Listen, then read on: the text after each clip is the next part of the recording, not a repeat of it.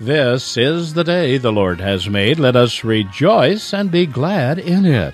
Welcome to the ministry of the Christian Crusaders. What is your attitude concerning possessions? Do you envy the people living down the street in that big, beautiful house, and ridicule those living in the messy, worn-down lot across town? Shouldn't wealth and riches be considered special blessings from God? Let's listen to Jesus as he sorts this all out for us in our message, Money and You.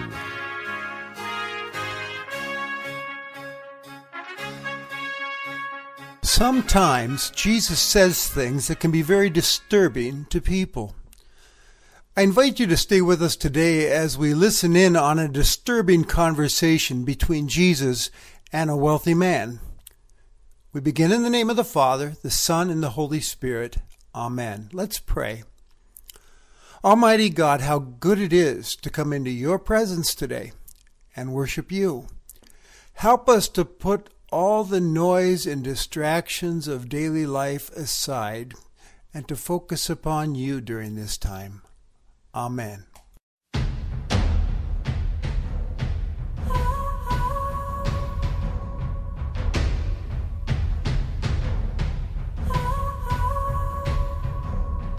Holy, holy, holy, Lord God Almighty.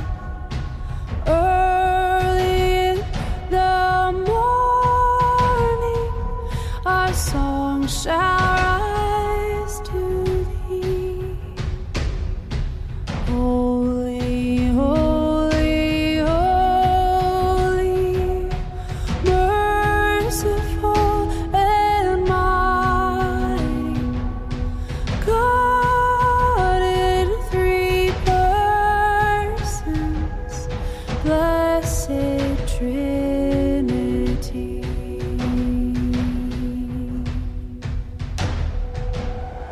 Holy, holy, holy, Lord, darkness hiding, oh, the eye of sinful man, thy glory may not see.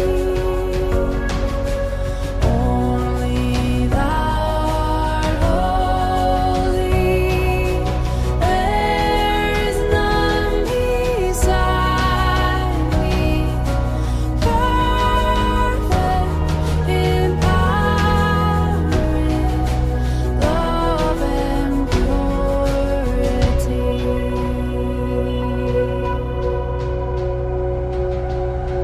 Holy, holy, holy, Lord God Almighty. All thy works shall praise thy name in earth and sky and sea. Holy, holy, holy, merciful and mighty, God in three persons, blessed Trinity. Oh, God in three persons, blessed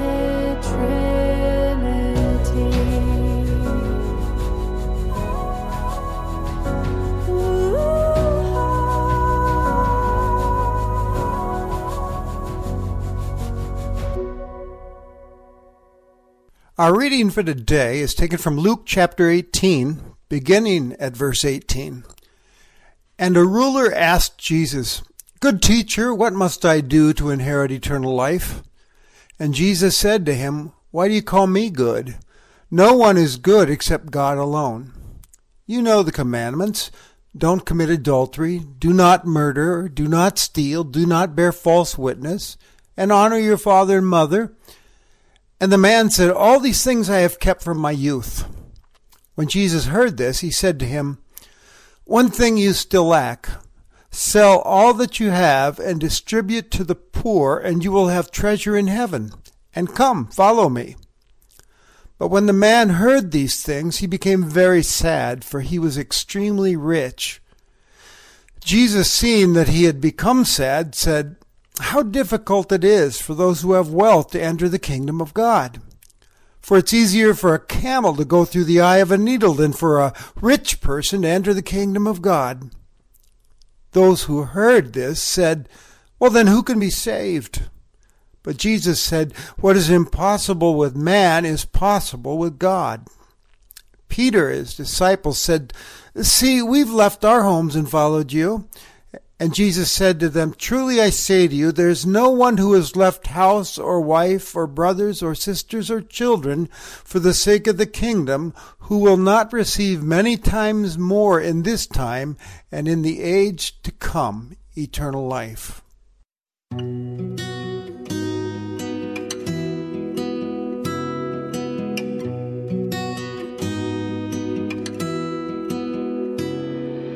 Jesus, what a friend for sinners. Jesus, lover of my soul. Friends may fail me, foes assail me. He, my Savior, makes me whole. Hallelujah, what a Savior. Hallelujah, what a friend. Saving, helping, keeping, loving. He is with me to the end.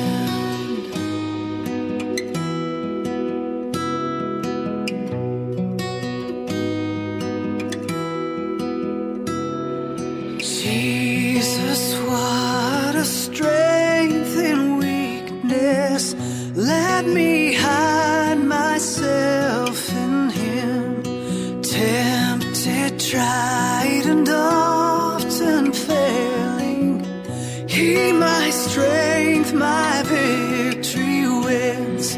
Hallelujah, what a Savior. Hallelujah, what a friend. Saving, helping, keeping, loving. He is with me to the end.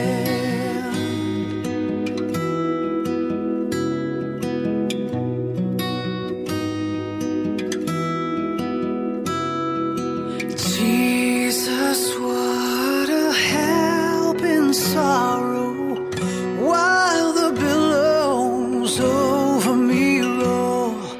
Even when my heart is breaking, He, my comfort, helps my soul. Hallelujah, what a Savior. Hallelujah, what a friend. Saving, helping, keeping, loving. He is with me to the end. Hallelujah, what a Savior. Hallelujah, what a friend. Saving, helping, keeping, loving. He is with me to the end. What a Savior.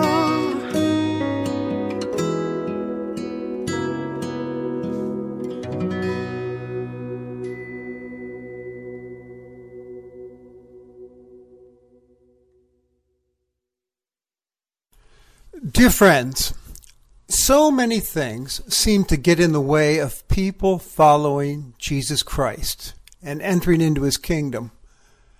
For instance, recently I had a conversation with a man that I'm just getting to know who's dying of cancer, and he's dying very soon. I asked him about his faith.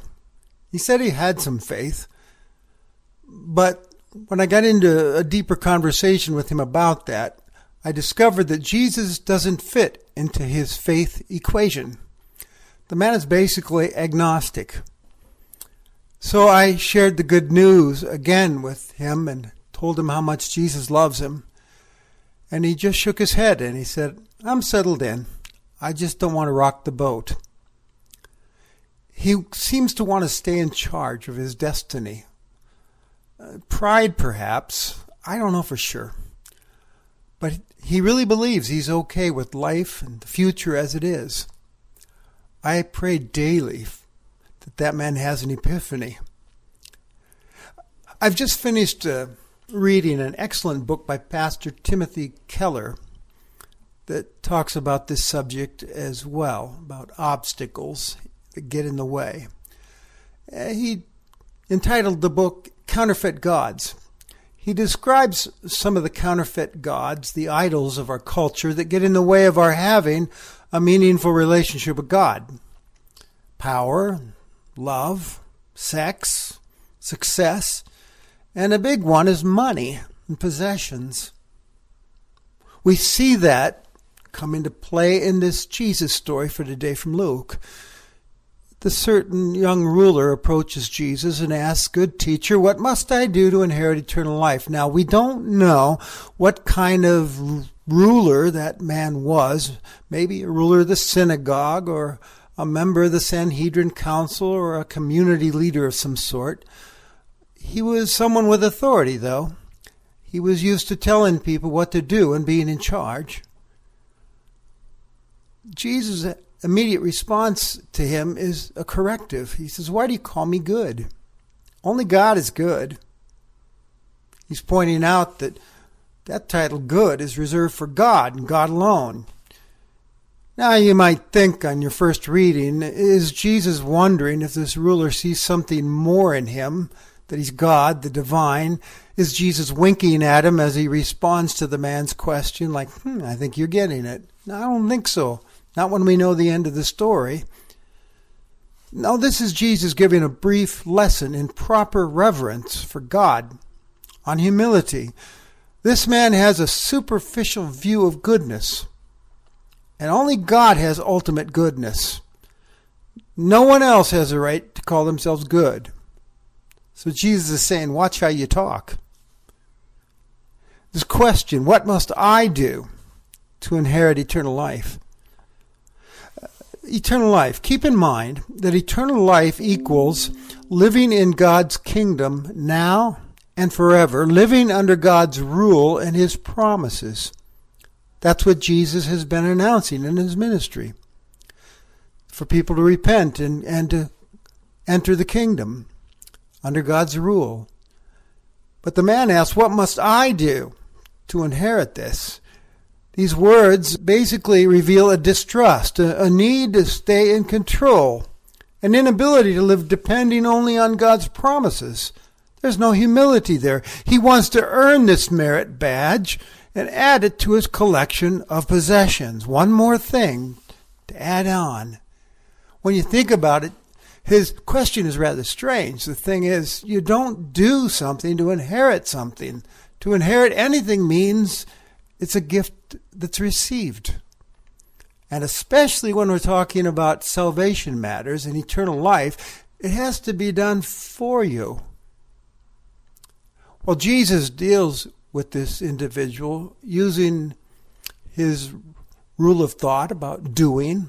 He said, well, you know the commandments. Don't commit adultery, murder, bear false witness, steal, and honor your father and mother. Notice what's missing in this list. The first commandment, no other gods before me. The second commandment, the third and the 10th on coveting possessions, greed. While the ruler nods, says to Jesus, I've kept these since my youth. I find this response rather humorous. It's like he'd say, no problem, Jesus. I've nailed those down. I'm so good. How is that for pride and blindness to one's shortcomings in love and life? And Jesus can see this man's soul as he looks into his eyes, and he responds by saying, you may have everything going for you, but there's still one thing you lack. Go sell everything you have, give it to the poor, and you'll have treasure in heaven, and come follow me. The man went away sad, very sad, because he was very rich. It appears that money and possessions were this man's true security, a god of sorts that had a hold on his life he couldn't let go. As he's walking away, Jesus marvels at his sadness and says, "Man, it's difficult for a rich man to enter the kingdom of God. It's like trying to shove a camel through the eye of a little needle. It's downright tough." He says that not because being rich is a sin. It's not. He's simply stating a fact, making an observation about how riches can become a god, an obstacle, getting in the way of our relationship with God because they become idols in our lives. Number one, even over God, money and possessions can become our source of security, our first love, our master. Now, after Jesus said this, the disciples scratched their heads and asked, well, then who can be saved?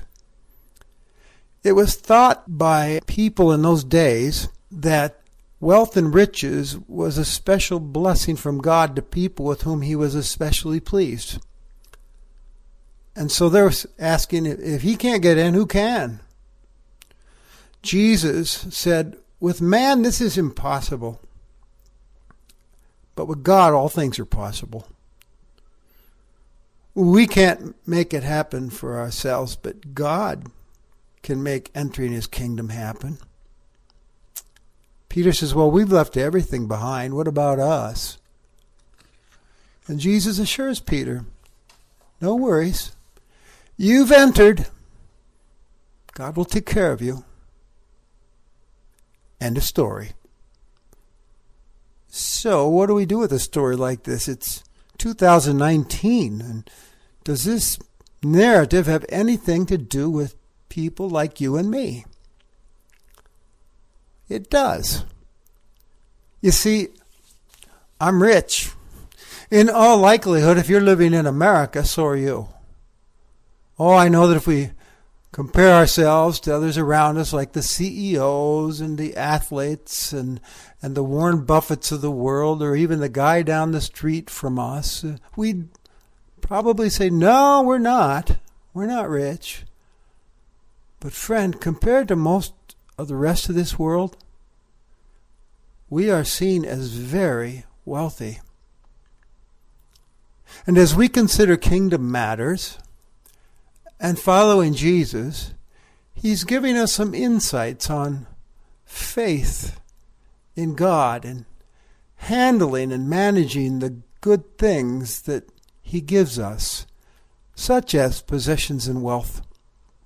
Because wealth can become a counterfeit God that we trust for our security, who we ultimately love because of what it can do for us. And we can wind up obeying it, living for it, as our Master and Lord. And possessions can be dangerous. An abundance of possessions can easily lead us to forget that God is the source of all good. It can lead us to believe that we can trust in ourselves and our own abilities and the almighty dollar rather than our almighty God. The late Bishop Edwin Hughes once delivered this sermon on God's ownership that put one of his rich parishioners' noses out of joint. The wealthy man took the bishop out for lunch and then walked him through his elaborate gardens and woodlands and farm.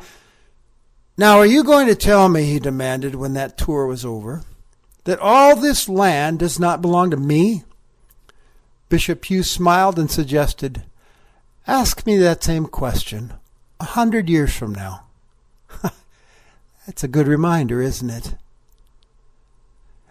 That's why God tells his people in his commandments, you shall have no other gods before me. You shall not fashion idols for yourselves to worship and obey. There's only one true God. These will always fail you. They cannot give you the real life you were created to enjoy under God in His kingdom. In the 1830s, I read, when Alexis de Tocqueville recorded his famous observations of America, he noted this strange melancholy that haunts the inhabitants, he writes, in the midst of their abundance. Americans, you see, believed that prosperity could quench their yearning for happiness. But such a hope was an illusion, because de Tocqueville added, "The incomplete joys of this world will never satisfy the human heart." Will never satisfy the human heart. How true it is. Jesus in today's story is offering something that's far better than these counterfeit gods. Tim Keller tells a story in his Counterfeit Gods book that I really liked. It's a testimony of sorts. Listen to this. In the midst of the great financial crisis of 2008-2009, Keller writes, I heard a man named Bill recount that 3 years before he had become a Christian, and his ultimate security had shifted from money to his relationship with God through Jesus Christ. He said, if this economic meltdown had happened more than 3 years ago, well, I don't know how I could have faced it, how I would have even kept going. I would have hated myself. It would have driven me back to the bottle and maybe to suicide. Today, I can tell you honestly, I've never been happier in my life. Now, the man lost a lot during that recession. So how could he possibly say that? And Keller writes, his identity shifted when this man met Jesus Christ. It had ceased to rest in being successful and affluent, and had come to be grounded in the grace and love of Jesus Christ. That was all that mattered. How about you? What is your attitude towards money and possessions? Do you have them or do they have you? Pastor and author Howie Hendricks shared a story years ago. He writes, my wife Jean and I once dined with a rich man from a blue blood Boston family, and I asked him, how in the world did you grow up in the midst of such wealth and not be consumed by materialism?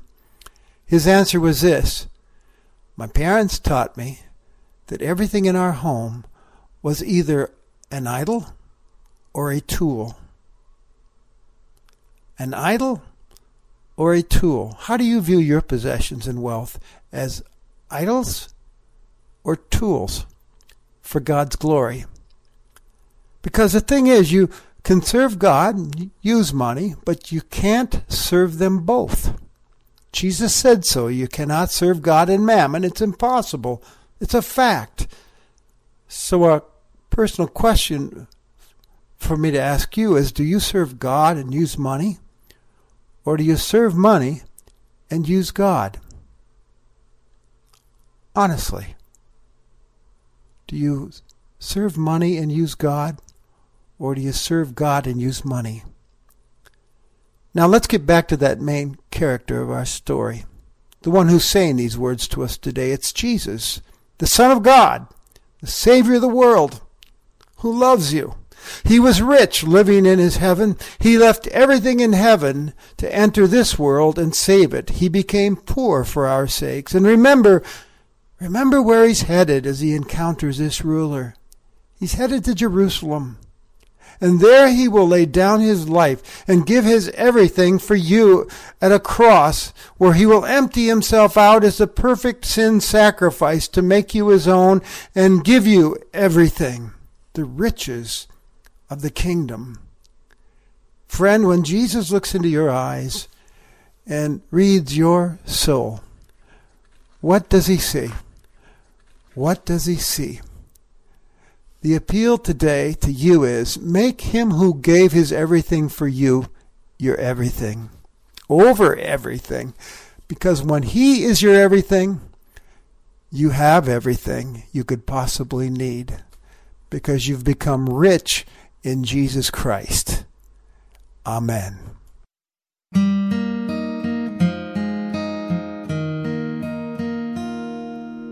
All to Jesus I surrender, all to Him I freely give. I will ever love and trust Him, in His presence daily live. I surrender all. I surrender all to Thee, my blessed Savior. I surrender all to Jesus. I surrender, Lord. I give myself to Thee. Fill me with Thy love and power. Let Thy blessing fall on me. I surrender all. I surrender all to Thee, my blessed Savior. I surrender all. Would you pray with me? Father, You know how prone we are to wander from You. Help us to trust in You alone, and not in money or possessions or power or love or anything else in this world, because only You deserve that. In Jesus' name we pray. Amen. Now as you go on your way, may Christ go with you. May He go before you to show you the way, behind you to encourage you, beside you to befriend you, above you to watch over, and within you to give you His peace. Amen. You've been worshiping with the ministry of the Christian Crusaders. We pray you will take to heart today's appeal to make Jesus, who gave His everything for you, your everything, over everything, wherein you have everything you can possibly need. Audio and printed copies of today's message, as well as many recent messages, are available on our website. You may also request a copy of our quarterly newsletter, The Crusader. This free publication contains special articles by our speakers, as well as other interesting information concerning Christian Crusaders. Visit us today at ChristianCrusaders.org. As a nonprofit ministry, Christian Crusaders depends on the generous support of you, our listening audience. Your gifts enable us to purchase airtime on various radio stations as well as the Internet, so many may have the opportunity to hear the life-giving gospel of Jesus Christ. Your tax-deductible donation can be given online at ChristianCrusaders.org or by mailing to Christian Crusaders, 7401 University Avenue, Cedar Falls, Iowa, 50613. That's Christian Crusaders, 7401 University Avenue, Cedar Falls, Iowa, 50613. Our toll-free telephone number is 888-MY-FAITH. That's 888-693-2484. We are happy you are able to worship with us this week, and we pray you will join us next week for worship. Conducting our service was our speaker, Pastor Steve Kramer. Christian Crusaders has been blessed to broadcast the unadulterated Word of God for the past 83 years. From all of us at Christian Crusaders, may God grant you His richest grace and mercies in the coming week.